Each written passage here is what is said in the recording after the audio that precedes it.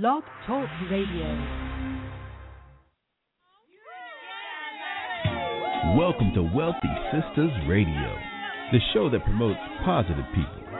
Tune in live on Mondays at 12 noon Eastern, or listen live and 24/7 at www.wealthysistasradio.com.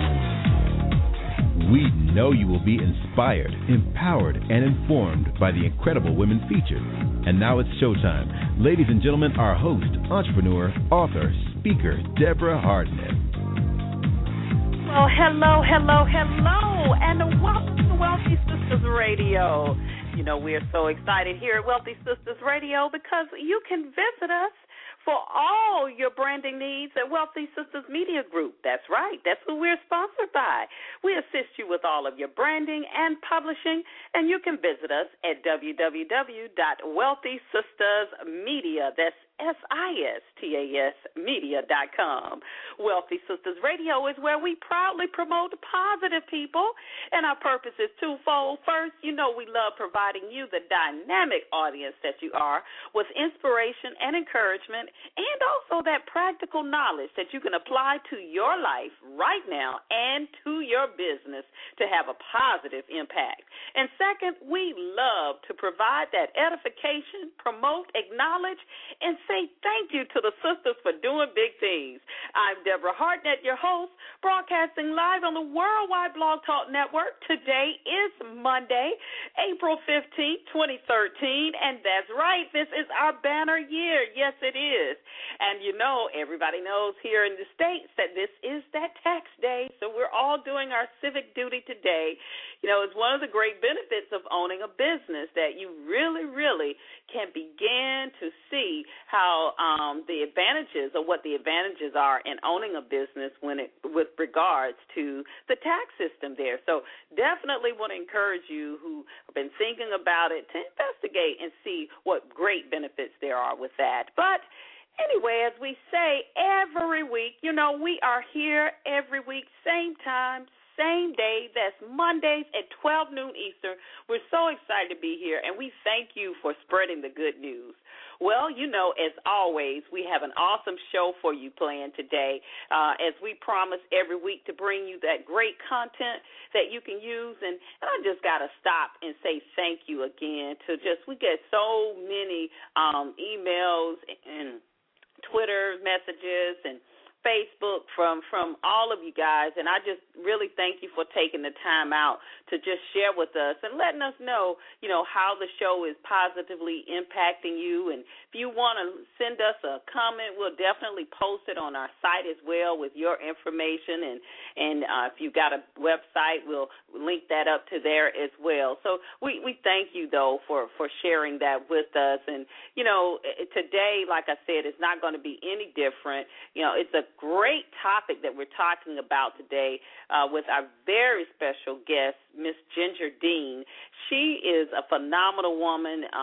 You'll see that here in a moment because I'm not going to hold her from you much longer. But, you know, she's had a great idea back in 2003 to start this website, this blog called Girls Just Want to Have Funds.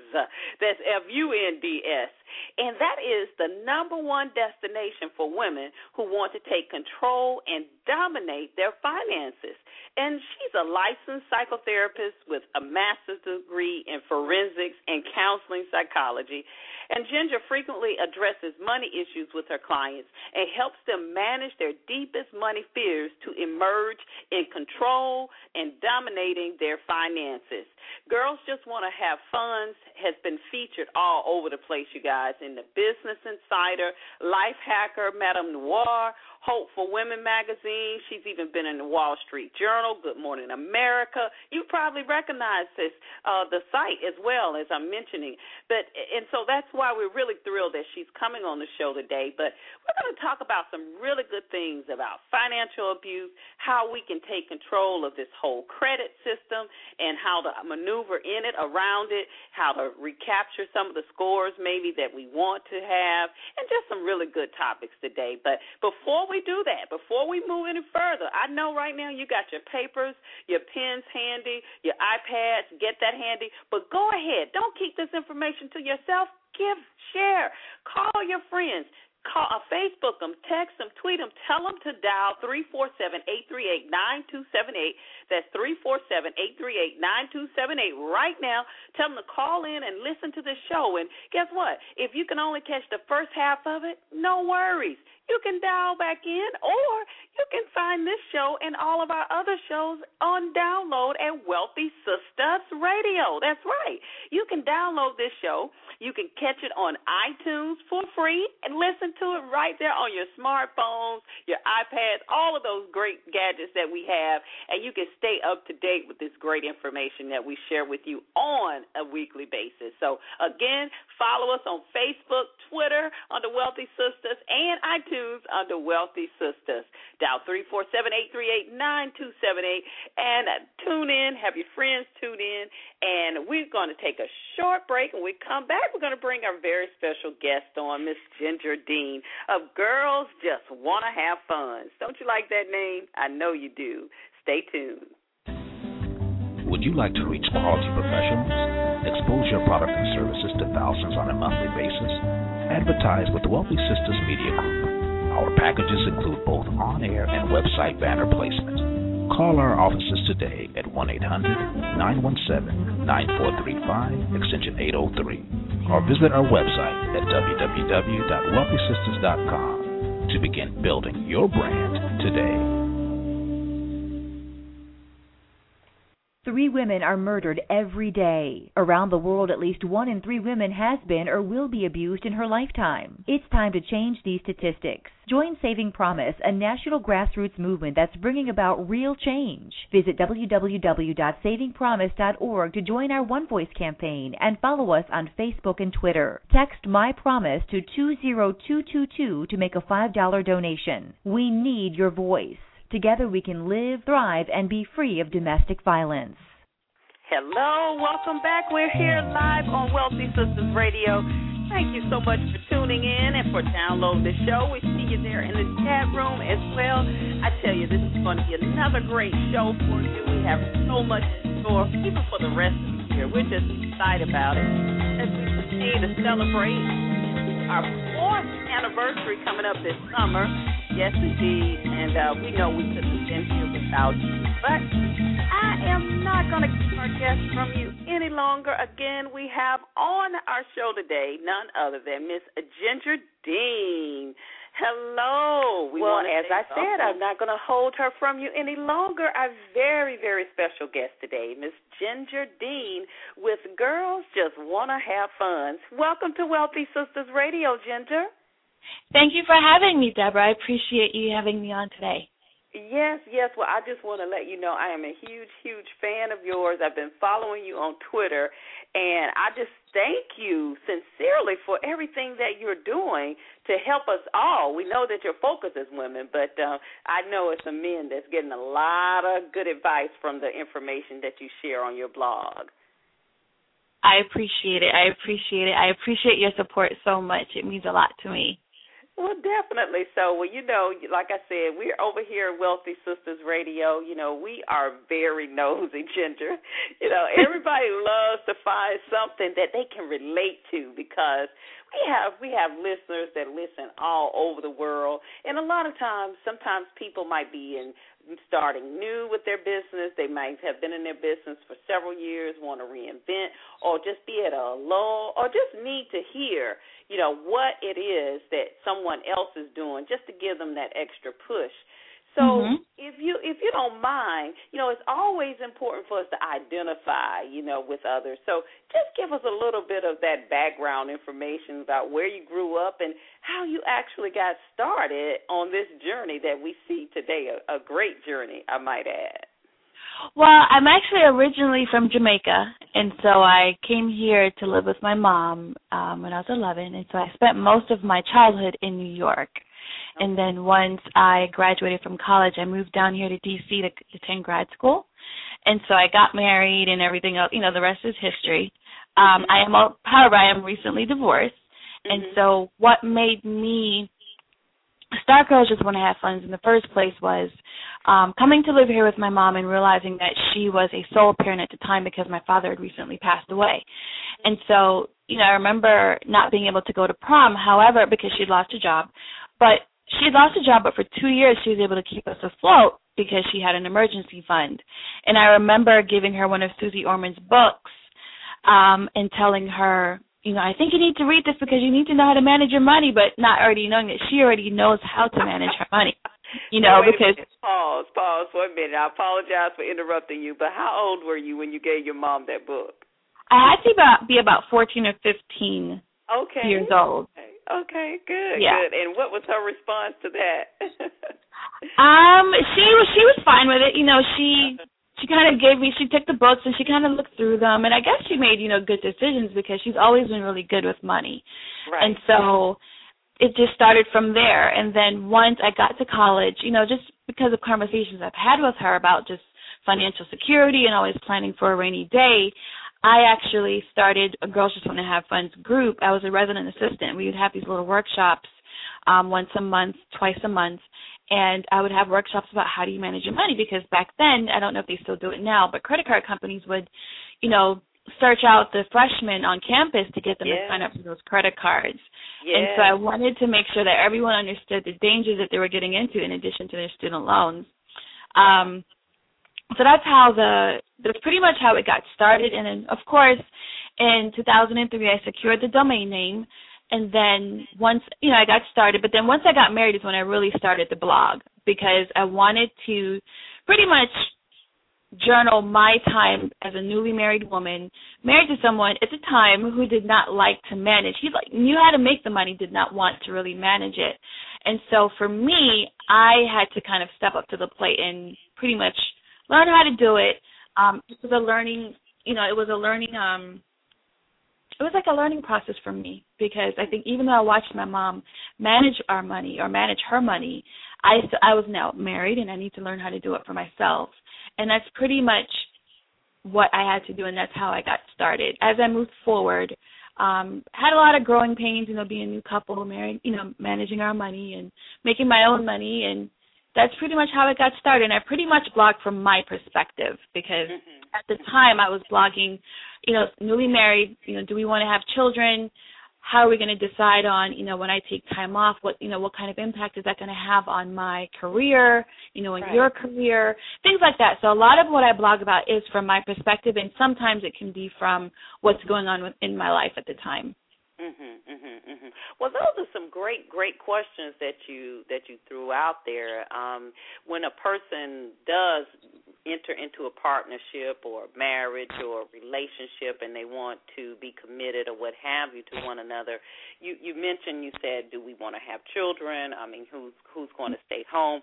What are some other good questions that we need to ask that all relate to our financial plan?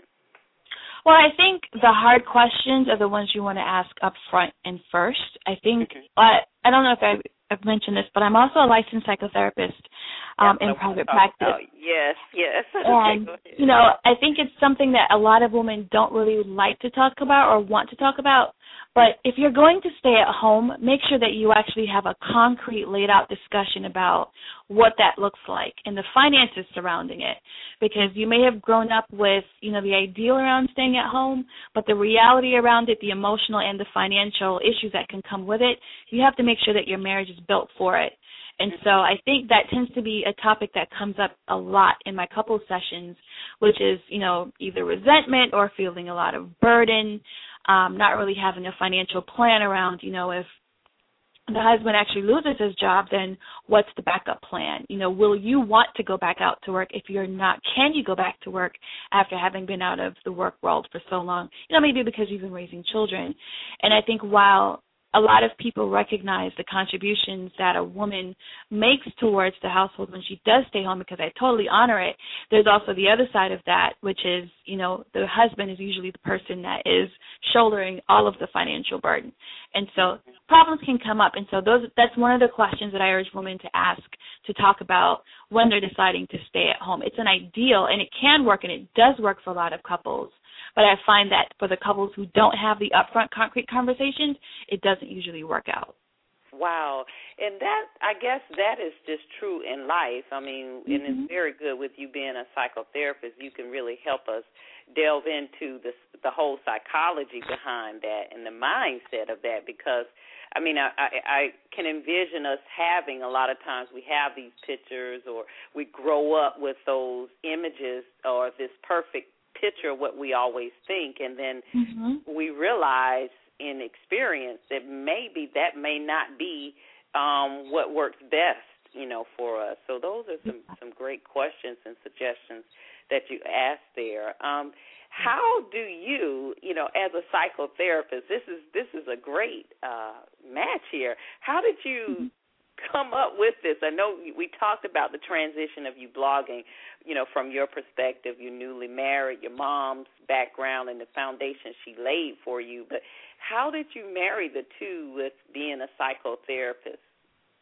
You know, it wasn't my intention early on. I think only very recently have I mentioned on the blog that I am a psychotherapist, and I generally keep that. I usually generally keep that side of my life very, very separate from the blog.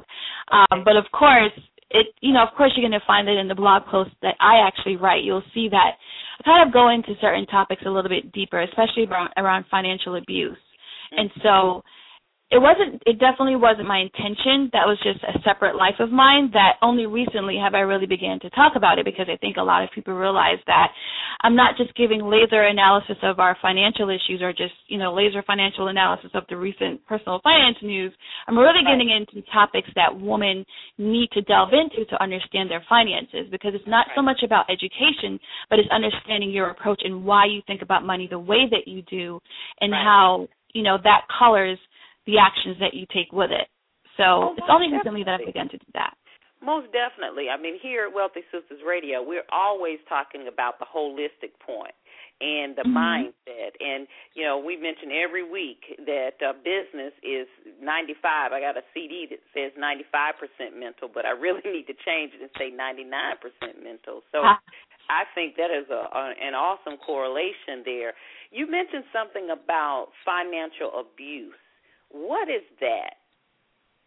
Financial abuse is essentially when it could be from, a man's perspective, for a woman or a man that experiences that, because I think with the article that it's one of the most popular articles on the site, and a lot of I think we come up first in the search results for it when we talk about financial abuse and marriage.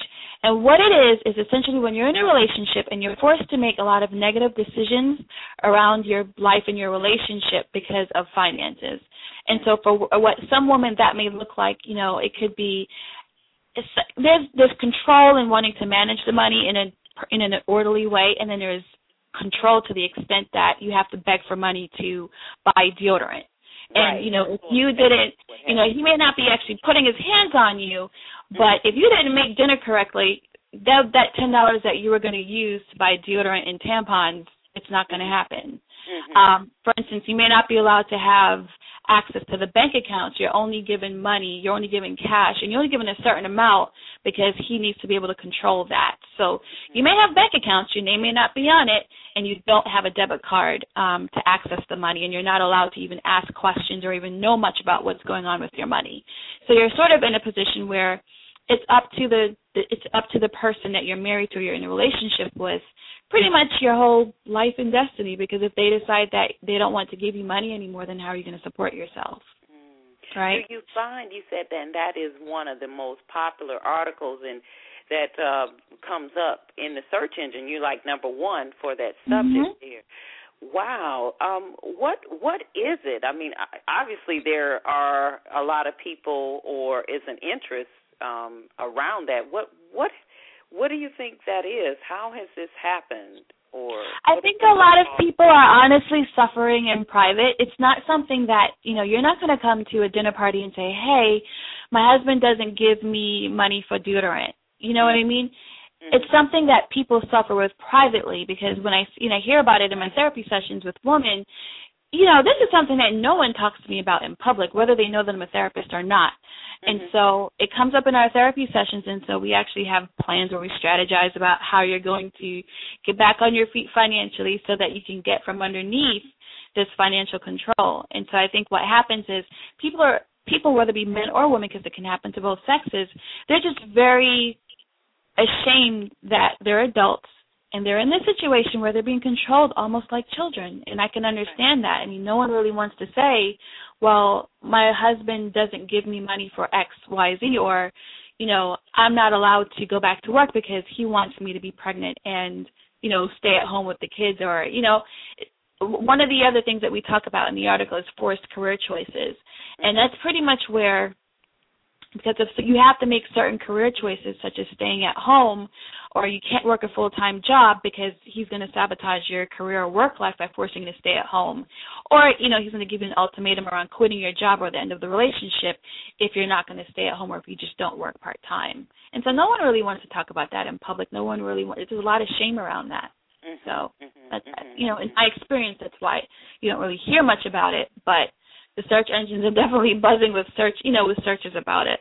And can you share, I mean, definitely we want you to provide your information so people can reach out to you that might be experiencing some things or have questions or like to hire you for whatever they might need. So, because I saw on your blog that you also Skype. So just because someone is not in D.C. doesn't mean that you can't help them if they're somewhere in California or somewhere. Yes. But what are, if you can just suggest a couple of things that if someone is in that type of situation, what are some steps that they need to do to maybe acknowledge that or to begin getting some assistance or? I think one of the first things is really making a decision that you don't want to live like this anymore. I think one of the issues I find is, you know, it doesn't hurt enough, it doesn't burn enough, the situation just isn't bad enough for them to want to make a change. And so you have to make sure that when you're actually wanting to make a move, you have to make sure that, okay, so this is exactly what I want to do. Then the next step will be to create a strategy. I talk to women all the time about, okay, so what it's going to look like is what it's going to actually look like is, you know, maybe you start to think about how can you start to put some money away? Can you reach out to friends or family who are willing to help you out? You know, can you get a part-time job that maybe he doesn't know about? And no one likes to talk about this. I think I always get, and I'm a Christian, so I'll say our holy rollers who say, well, you know, you're not supposed to hide money from your spouse, but you're in a situation where, you know, your whole existence depends on someone giving you money for deodorant and tampons, then that's a problem. And so I definitely don't condone, or I definitely don't suggest staying in that situation at all. And so whether it be you siphon money, whether it be you talk with friends or family members who can help you out and slowly help, you know, whether they can allow you to stay with them while you get on your feet, whatever it is that you need to do, start to create and strategize what your plan A, B, and C might look like, because that's the only way that you're going to get out of the situation. Yeah, that's good. That's good. So I tell you, if you have just joined our show, you're listening live to Wealthy Sistas Radio. Our very special guest, again, is none other than Miss Ginger Dean of Girls Just Want to Have Funds. That's FUNDS. We want to have some money. Yes, indeed. And she is also a psychotherapist, and I just really think, Ginger, I'm glad that you brought that out, because that validates what you say. Not that you needed any validation, but for those out there that might say, oh, okay, well, who is she to make these correlations? That just really, really takes it to a whole nother level with your expertise that you're sharing with us today. So, now, let me ask you, we talked a little bit about this financial abuse. I kind of want to move into the part of what we might be doing to ourselves as far as self-sabotage around our finances and credit. Do you find that you get a lot of inquiries about that, or do you help people with those challenges? Or maybe, I saw a site, a blog of yours that talks about, overspending or linging. What is it? What is that site? You're referring to the interview over at bingebehaviors.com. Yes, binge. Yes. So can you, talk about some of those areas to maybe for people to be able to recognize if they have a problem if they don't know that they've got to buy shoes every day, that might be a cause of concern. Well, yes, I think that any behavior where it's just compulsive, where you don't feel that you can control your spending habits, and then what eventually happens is you have a lot of anxiety around, my God, I just spent my rent money on my latest, designer shoes or designer purse because, they were anxious. I think that when people hear about compulsive behaviors, they immediately think, oh, that person's crazy. I would never do that. But think about, and I guess this is part of what I hate about how women are often socialized or how we're even looked upon when it comes to money, but the term retail therapy. I think that we kid ourselves into believing that, when we have a bad day that we deserve to go out there and shop our budget to hell because we have this attitude of this entitlement that we deserve it. Well, the question is, can you afford it? Right. And so when you go into, well, I deserve these shoes because I've had a hellish day or a hellish week at work. Well, can you really afford the shoes? Because it's really Visa or MasterCard that's paying for it. You're not the one paying for it. And if you're not able to pay the bill at the end of the month, then you can't afford it. When we get into binge behaviors, that's really more so of a mental health issue. And depending on who you talk to, no one really, when I say who you talk to, clients, they don't really want to hear that it's a mental health issue. But what it is, the person may vacillate between depression and anxiety, sometimes even, bipolar disorder, because they're anxious about some issue that's going on in their life, and they're thinking that, well, if I go out and I have some retail therapy, I'll be able to soothe myself. But it's actually not soothing you. It's creating a lot more anxiety for you because you just realize, hey, I'm not going to be able to make rent at the end of the month. Right, and so right.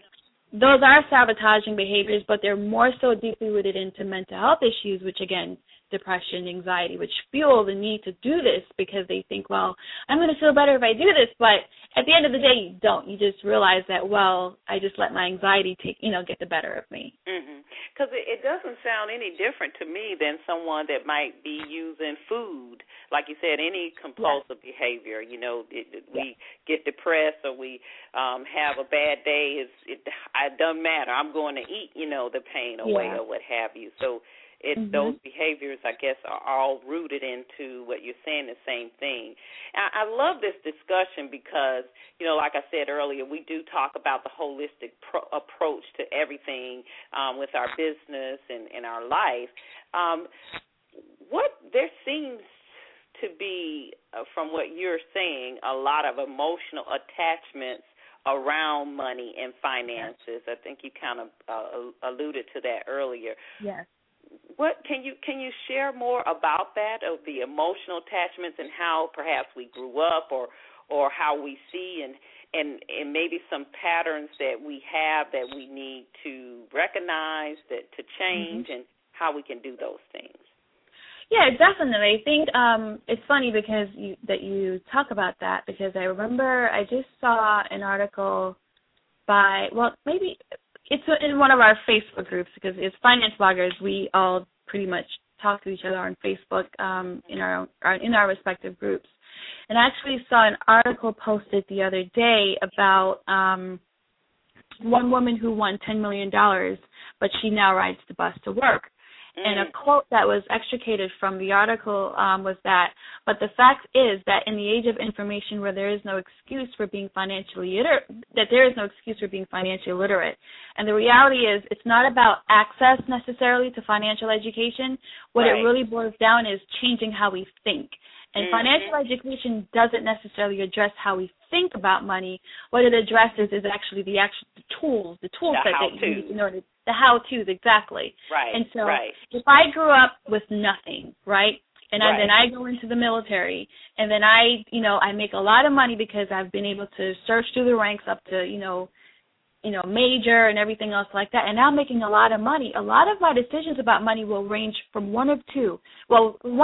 It will be that I will overspend because I didn't have it as a child.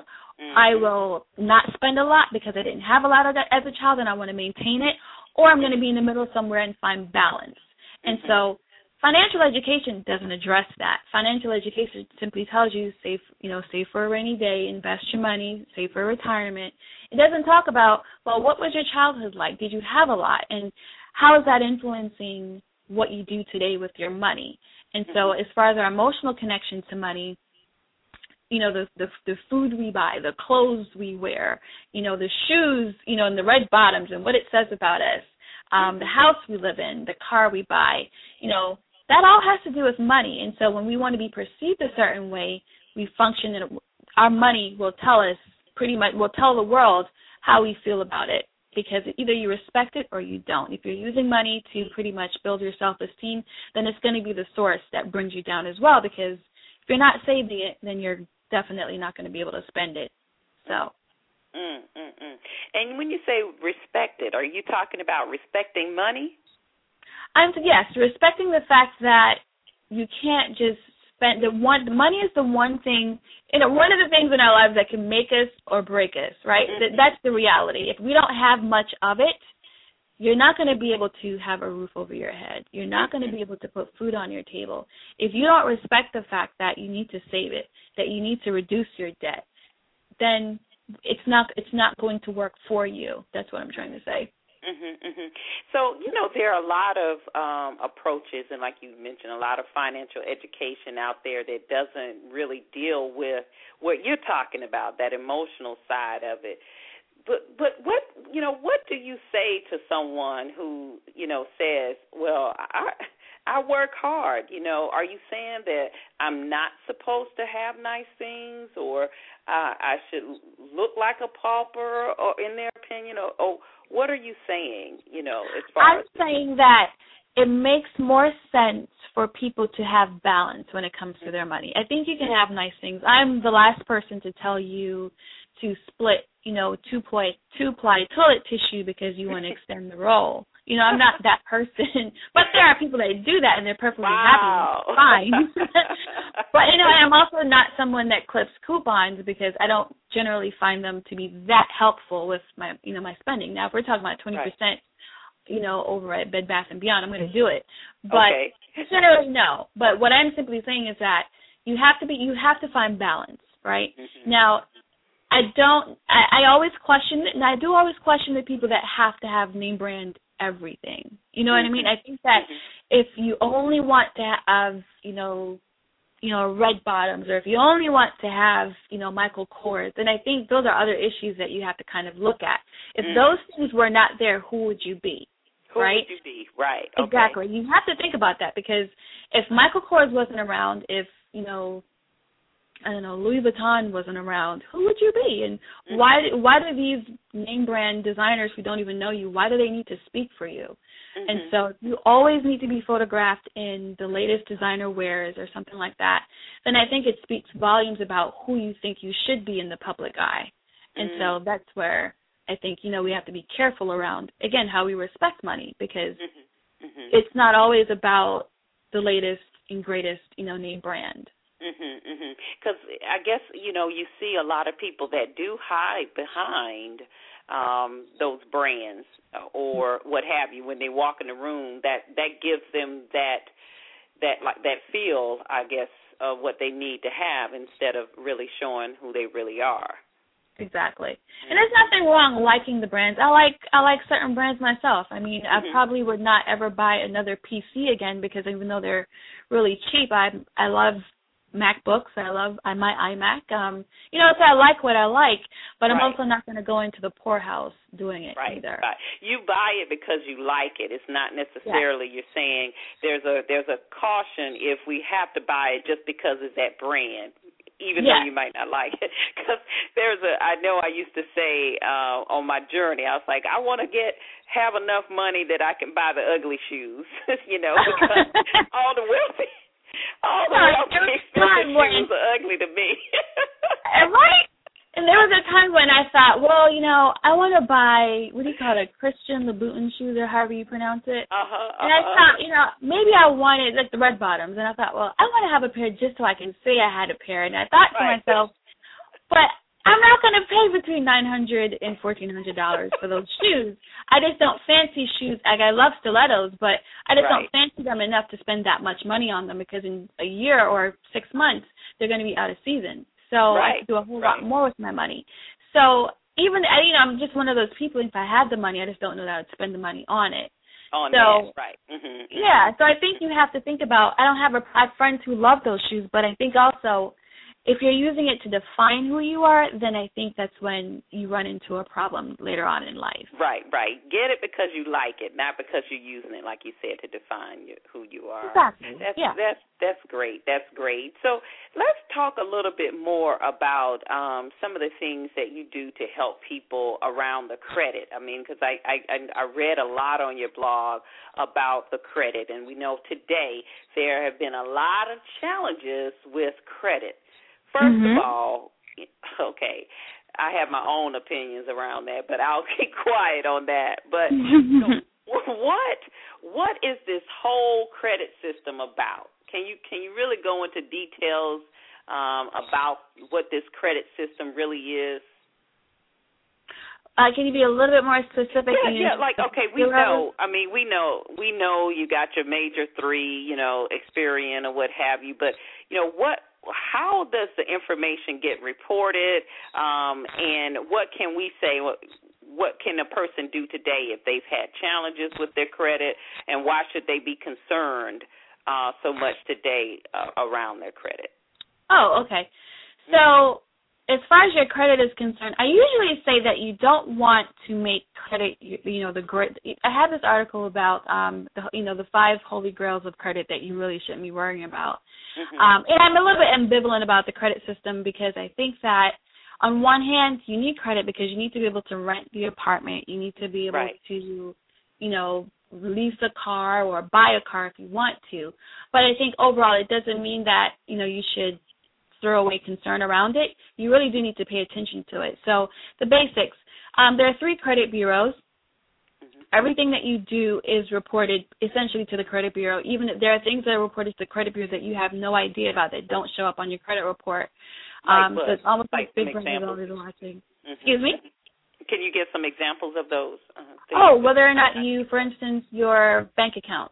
If you overdraw on your bank account. If you, for instance, what's the other one? There's another thing that's reported on your credit bureau report. I can't remember right now. It's going to come back to me. It has to do, like your utility bills. Are you, there's information that the utility companies actually report to the bureaus that we don't really know about, but it doesn't show up on our credit scores. But whenever the utility companies pull your credit, they have that information. So it doesn't affect your score, but it is being reported somewhere. But whether you have to do a deposit or something like that with utility companies. Okay. Exactly. So they can tell you based on your service and your professional accounts, actually, what your history looked like. Some of you, some may know about check systems, for instance. Pretty much if you ditched a checking account and left it in the negative, you're reported to check systems if you don't fix it. And so you're not able to get a checking account usually if you're in check systems. Check systems is sort of like the credit bureau for checking accounts. Okay. But as far as the 3 major credit bureaus is Experian, there's TransUnion, and then there's Equifax. You want to make sure that all of the same information is being reported and the correct information is being reported to all 3. You want to make sure that your payment history is straight. Like you want to make sure that you don't have any late payments. If you feel that you're going to be late, call your creditor up to work something out where they're not going to report it. Whatever you do, try to make sure that it's not reported as late, because in this area, in this time and era of, everyone's late, or some people are being late because of hard times, and you don't want to be one of those people because the banks are pretty, I would say, wary right now about lending to people or giving people credit who are inconsistent with their payment histories. You want to make sure that your balances don't go over 20% of the total balance or the total credit limit, because then that's when it starts to affect your credit, your credit score. Having a good mix of credit types of revolving credit, you want to have personal loans, auto, but again, I think, for me, this is where it kind of goes into the lane of being ambivalent towards it, because I don't believe in just opening up a credit card, a personal loan, an auto loan, just so I can have a good mix of credit. I just want to make sure that whatever I actually need is being paid back on time, in full, usually, hopefully.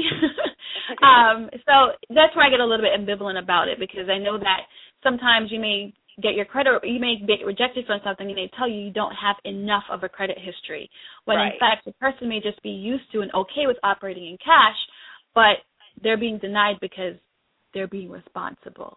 So in that case, because that's where I'm at, you reach a certain age where you feel like, you know what, this is a trick bag here. Even you even kind of talked about the student loans in the beginning there, how you were helping students when you started that group when you were in college or a resident, I believe you said, around the whole student loan theory there. But so a person that wants to remove themselves from the credit system, you're saying at least maybe would an American Express be something that, or a credit card that they would pay off every month with a gas card or something? What would you suggest for them to use so that they can still be able to maneuver through the system? I would just get a regular credit card. I think one of the things I did was, when I first moved to this area, I wasn't big on credit, but I had a couple of balances, and so I paid everything off, and then I told the credit union I want them to reduce it was probably a big mistake because when it came time to buy a house, the banker did ask me about it, but I actually told them to reduce the limit from $10,000 down to $1,000 because I didn't want to get in trouble again. When I first graduated college, my mom she helped me out by paying off a few of my balances for me, and she told me she'd never do it again. And because I knew I wouldn't have the money to, if I ran those bills back up, she wasn't coming to save me. And so I told them, I said, reduce my limit down to $1,000, and I even had one of them reduced down to $500, just so that I would not be able to run it back up again. So that's something that they can do. You can have to just get a regular credit card, and even if they give you $15,000 credit limit, $10,000, $5,000, get it reduced to something that that you can manage should you ever, God forbid, max it out, So you don't always have to go overboard with credit. Just make sure that whatever credit you have or that you need, you just get it because you actually need it and not because, hey, it'd be nice. Just because the bank says you can have a $40,000 car or a $500,000 house, it doesn't mean that you need to then go out and buy that much house or that much car. Right. So is that whole principle of kind of living below the means or not overextending yourself? Right. Okay. Exactly. Okay. And back during the housing boom when, the banks were giving out mortgages like candy, people were able to get mortgages over $700,000 without little thought as to, well, how am I actually going to afford the house? The mortgage, the landscaping, the electricity that comes along with it, how am I going to do that? And so people get into a lot of trouble that way. So with the credit piece there, what did you hear about the scores all the time? Have they adjusted the scores, or what is a good score, a poor score, and a okay score? What is it depends on who you're talking to. Different companies have different, levels as far as what they'll use to approve you. I don't necessarily focus on the score because you have Vantage that's out there, you have FICO that's out there, and they're very different. The scoring models are very different. First, you want to find out, if you're with a bank for a very long time, you want to find out what scoring model they use and then try to get an access or you get the report that they use because if it doesn't make sense for you to order FICO if your bank's still using Vantage, and then there are banks that have their own scoring models as well. So your Vantage could be 650, for instance, and then your FICO could be saying 700. But if your bank is using, Vantage, it doesn't make sense for you to even look at FICO. So, for instance, I would say you always, even if you're struggling in the credit arena, you want to try to at least get up to 650, I would say. 700 used to be I have a 700 credit score. Actually, right now, I think you want to really good credit is about 750 to 800. Again, but it depends on the scoring model. Everyone doesn't use the same scoring model, and some scoring models start at 300 and end at 800. Some people will start, it's different for different companies. So you want to just make sure that, if you're going to apply to Bank of America for an auto loan, make sure that you're looking at what Bank of America is looking at in terms of your score and your report. Okay, and will they tell you that, what they use? Do they have to tell you that? The kind that they use? You can usually ask them because they'll tell you, well, we pull from Experian or we pull from Equifax. But again, the credit bureaus will funnel the actual information into the lender, And then the lender has their own scoring model as far as how they score that information.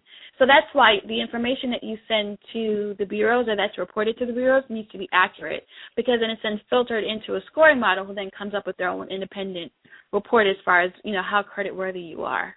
Okay. So, a person says, listen, Ginger,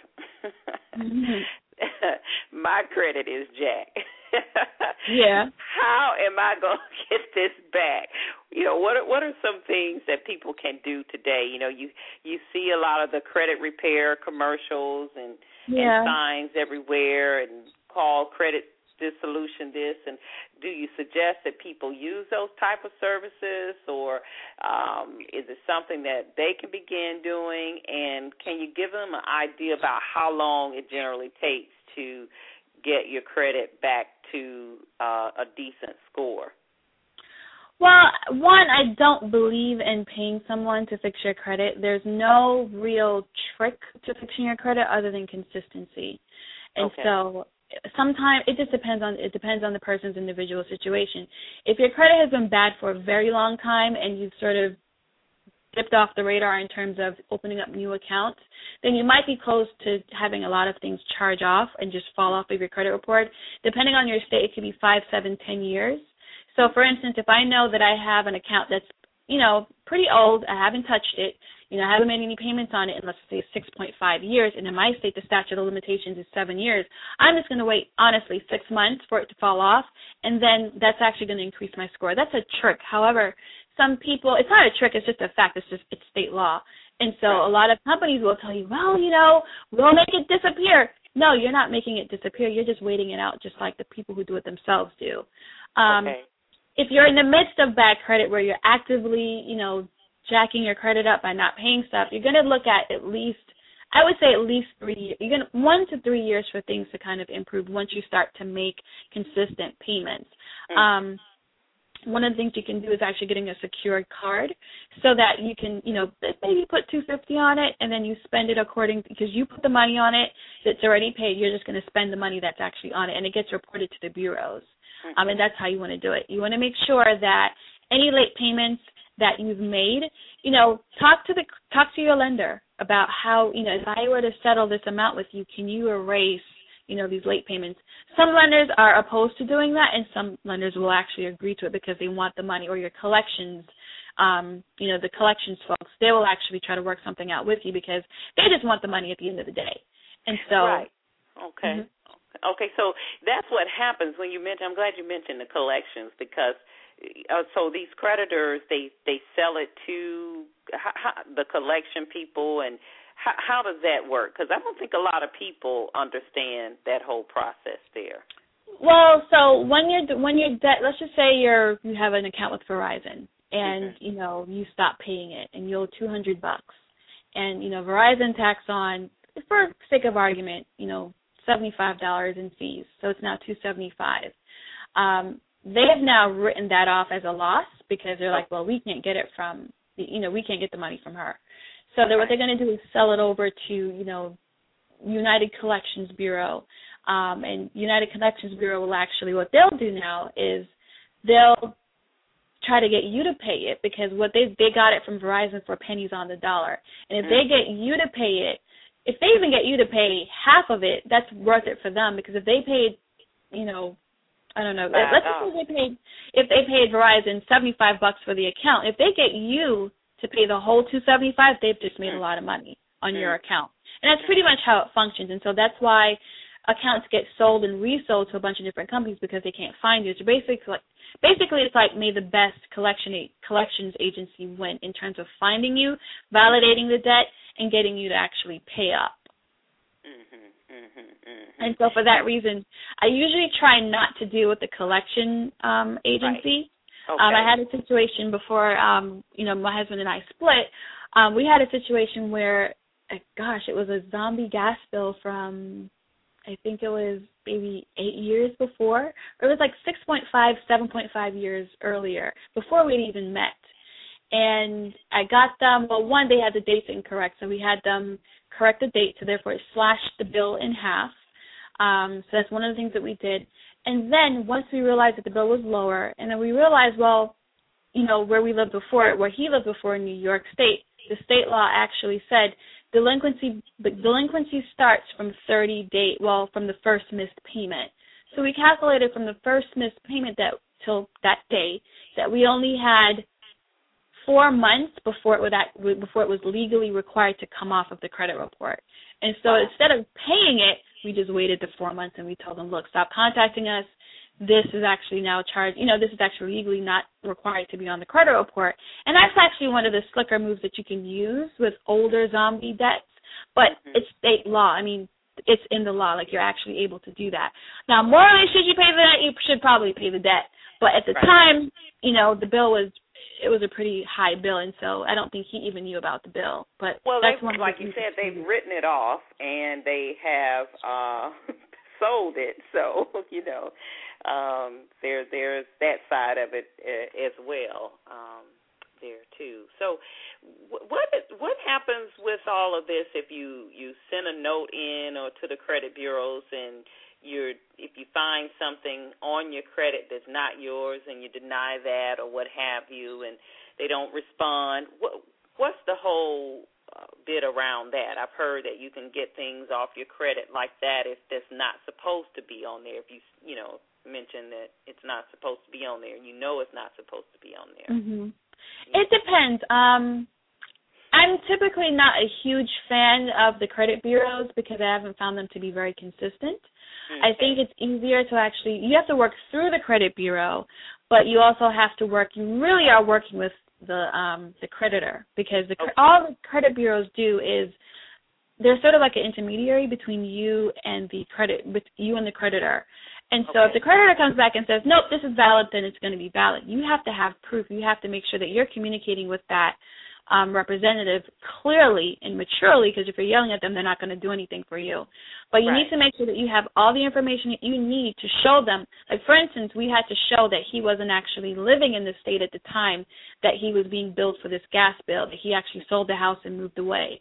And so that was one of the things that we had to do because the creditor at the time, they didn't even want to consider that. And so we actually had to go up the chain in the gas company and actually get them to show, hey, this is his, I think it was his, the letter that you get when you initially start working for his offer letter, showing that he has an offer letter, he moved down here at this time, and therefore, he couldn't have been living in that house. We showed the papers where he sold the house at the time. He wasn't living there.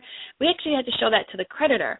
The credit bureaus had nothing to do with that process. Though we started the dispute process with them, it did not end with them. And so a lot of people think that, well, if I just dispute through Experian and it's going to be fine, you can dispute through Experian. However, you need to show valid proof as to why this is incorrect. You need to show canceled checks. You need to show email correspondence. You need to show, bank account statements where the payment was actually pulled, from the company. So you actually have to show proof. You can't just say, well, this isn't mine and it's going to fall off, because that's not how it works. Well, wonderful, wonderful. Well, I tell you, this time has gone by so fast. Yes. We're definitely going to have you back on again, Ginger. Yeah, I love this. This is great.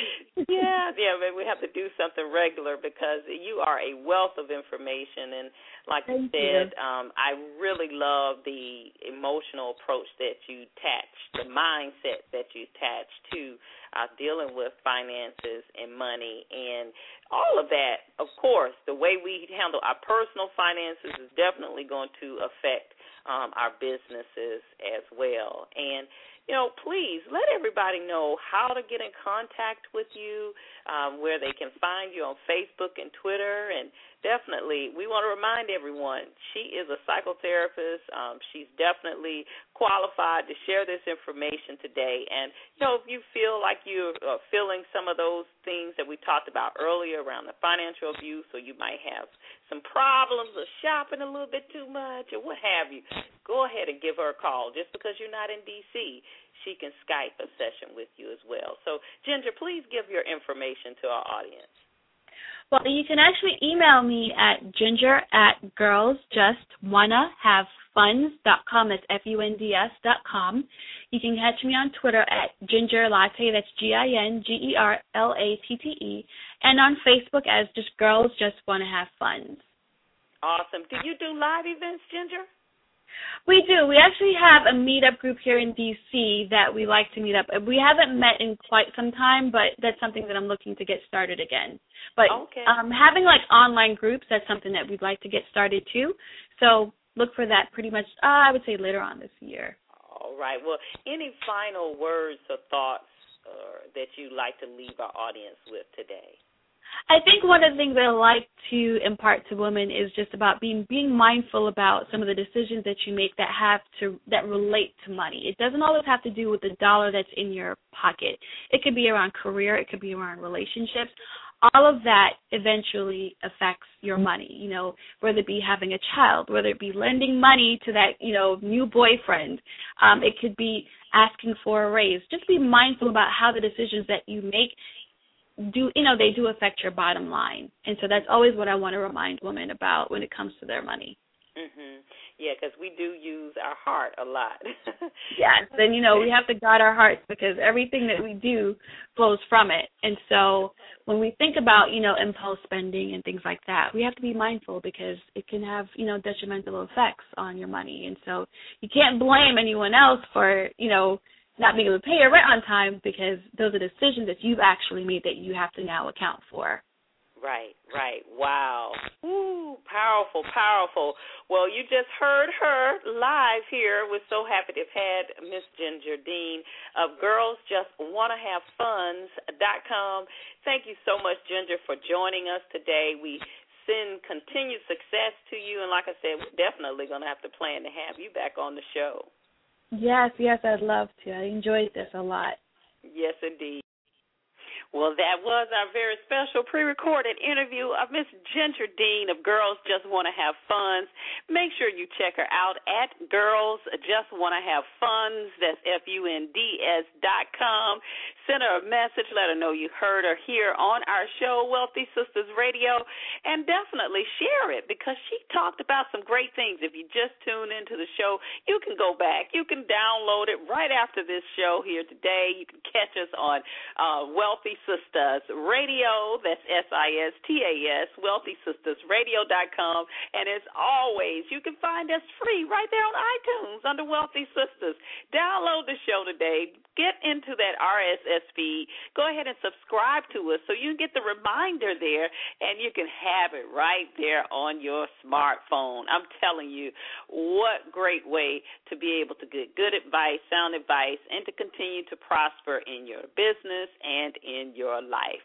Well, as always, we know we're promising you the best as we deliver every week.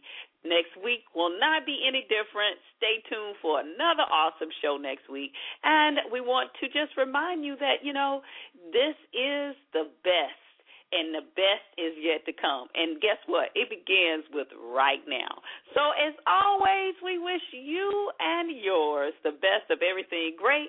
And we look forward to hearing you, sharing this space and time with you next week. Thanks so much and continue to have an awesome day. This has been another episode of Wealthy Sistas Radio. Thank you for joining us. Stay tuned for another positively impacting show next week.